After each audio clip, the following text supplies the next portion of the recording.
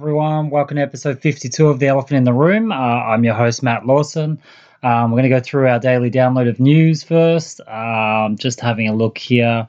There's not a lot of news. They're talking about the big red splash, roads closed, insane photo show, muddy hell at Outback Desert Festival. So they're really pumping up the fact that there's been a huge amount of rain in outback Queensland. Generally, this time of the year is when you have a lot of rain in outback Queensland. I used to work for Dryserbone selling oilskin raincoats, and this is when they used to get a lot of rain through now, right through to Christmas sometimes. So nothing overly unusual. Now, the grandmother of the teen killed in a police stop in France asked for calm.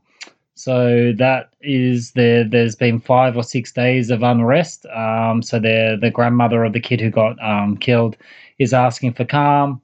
One of the big stories overnight, I don't know who watches cricket, but in Australian cricket, the ball went through to the keeper. Carey, I think his name is. I can never remember his name. And Bairstow was the English batsman. And the English batsman walked forwards without turning around, without looking at where the ball was. And the keeper rolled the ball and hit the stumps, and he's out. And the English are saying you can't really appeal for that. You should have done the sporting thing and said it's not out. Nah, mate.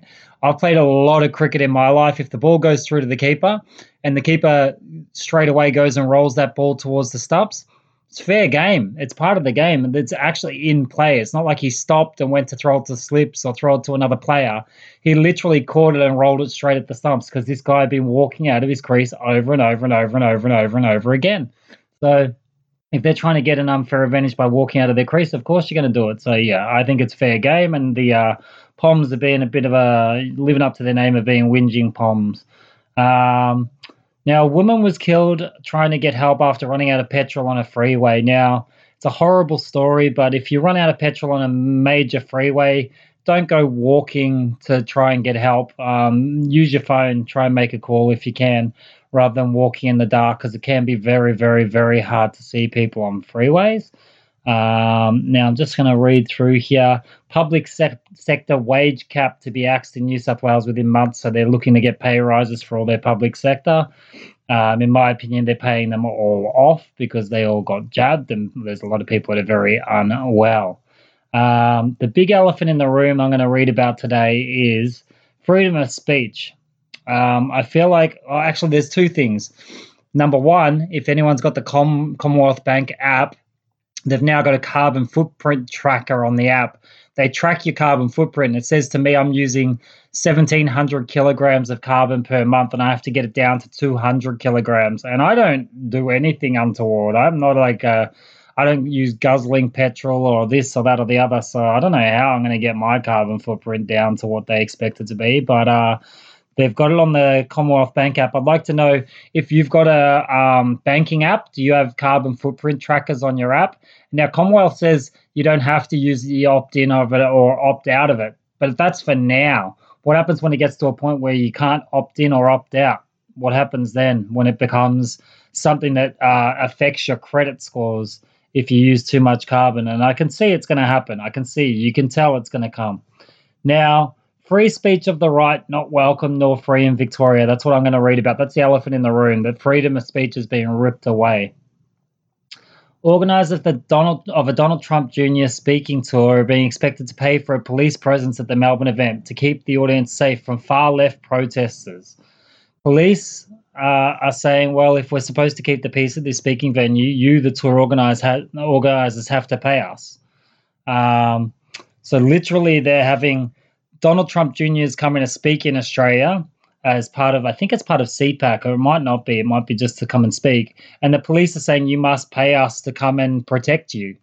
Now, surely freedom of speech is the most important thing. So the police should be advocating for freedom of speech no matter what the group is and standing there to help. And the groups that are organising these events shouldn't have to pay for their security against protesters. Surely, no matter what it is, if it was a far left person speaking, if it was whatever group it is, if there were protesters turning up, the police's job is to make sure there's safe passage for people to have freedom of speech. It's a no-brainer.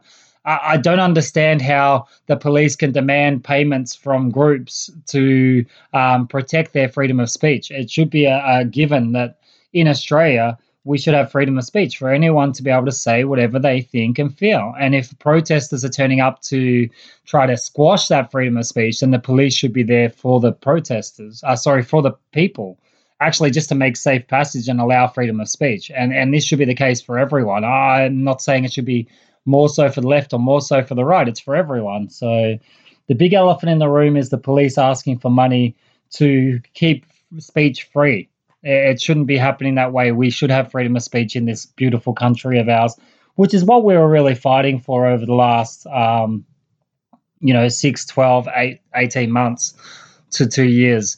I went to a really nice, beautiful event last night, actually, held by the RDA group. I think I mentioned it in my podcast last night. And the beauty there was everyone gets up and speaks, and you get to speak about whatever it is that's on your mind. And we should be having, open conversations all the time about what we truly believe in. And that's part of what I wanted to talk about tonight is we as a society, we try to put each other down far too much. We don't appreciate that each individual should have freedom of speech. Now, the wars that were waged over, World War I, World War II was about freedom of speech and freedom of movement and freedom of being able to gather in crowds and be around the people that you care about and the people you love.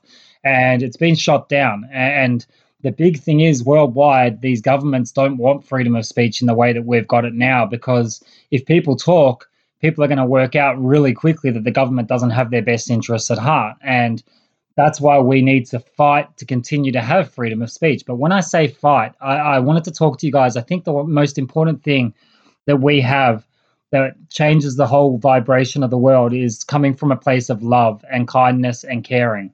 Too many times there's anger and there's yelling and screaming at protests. There's yelling and screaming at events. There's too many people that are right now in a narrative where they're angry against, for instance, LGBT, and they're saying that I'm against all of them. They've lost the thought process.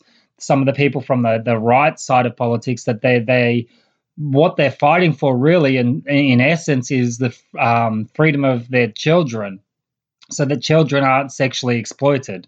That's the fight that they should be having. And too many people are getting caught up in and seeming like homophobes. And if anyone's like that around me, I don't run with those people. I think that we can all have a moderate message. We can all get a message out there about what our thought processes are around everything that's happening in the world. But when it comes to extremism, extreme left, extreme right, it seems to come from a place of hate nearly every single time. And I myself wouldn't associate with that. I associate with a moderate message, and I'm not a conservative either. I'm very strong when there's a message that I want to convey, but I do it in a moderate way so I don't lose people. You got to remember when you're having conversations, and a lot of us have friends and loved ones that have been in toxic relationships, and they're there with a narcissist, or they're with someone who's egotistical or horrible. If you try to tell them you're with a narcissist, you're with someone who's disgusting, get out of that, they're hurting you,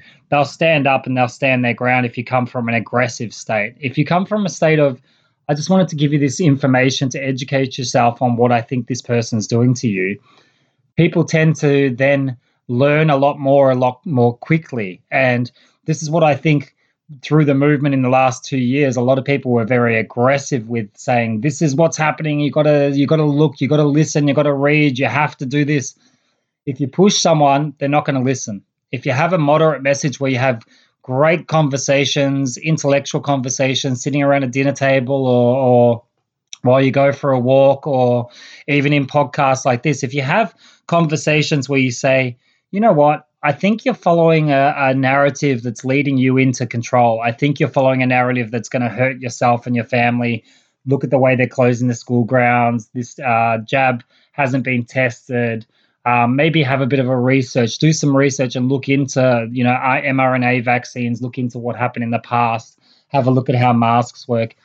If you plant some seeds and give some information for people, they can come to a conclusion much quicker than if you force it down their throat. And this is with everything. And I think that I learned, as well as I journeyed along, like with the best way to be around people and the best way to interact. And the hard part was, over the last few years, is there's been so much frustration with the propaganda and the push of information onto us that at some stages you do get angry and you do get upset and you just want to scream and yell and rant and whatever else. But I truly think that you win a lot more people over with succinct, smart, thoughtful conversations than you do the other way around. And I think that's why within my groups, within my pages on Facebook, Instagram, and other places, whenever someone's come out swinging, yelling, screaming towards me, I've always tried to just have an open conversation with them and try to open the dialogue where I can say, look, I understand that you've got a totally different opinion to me, but this is what I think. And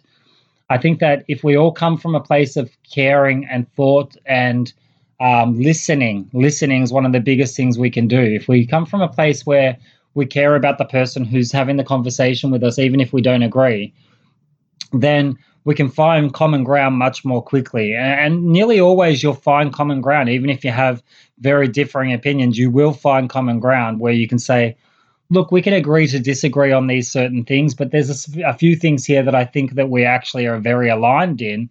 We just didn't know it. We haven't had these conversations before. So keep it in mind. I just thought I'd chat about it tonight because it's something that everyone can sort of have a look at the way they handle situations and maybe understand that they can perhaps do things in a better way.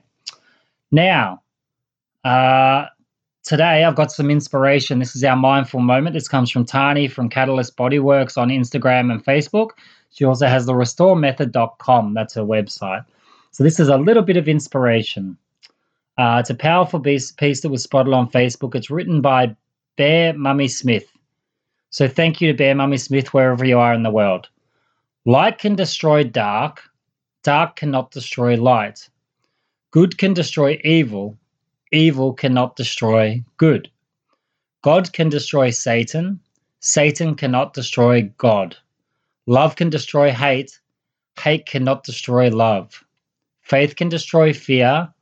Fear cannot destroy faith. Humility can destroy pride. Pride cannot destroy humility. Charity can destroy greed. Greed cannot destroy charity. Right can destroy wrong. Wrong cannot destroy right. Truth can destroy illusion. Illusion cannot destroy truth. Understanding can destroy ignorance. Ignorance cannot destroy understanding. Awareness can destroy confusion. Confusion cannot destroy awareness. Life can destroy death. Death cannot destroy life. I'm starting to see a pattern here. In moments of uncertainty, it's good to know we are not alone. There are many of us out there, and as more and more people awaken, the numbers are growing. It's always darkest just before dawn. So keep the faith, get lots of rest, hydrate, and do some loving things for yourself. Couldn't have said it better myself, Tani. What a beautiful message to finish tonight on. Now, tomorrow I'll have Pia on for a chat. Pia Kynock, she's an amazing human being, and I hope you guys have a beautiful sleep tonight and wake up fresh and ready for an amazing day tomorrow on your Tuesday. Okay, guys, I'll talk to you again soon. Peace.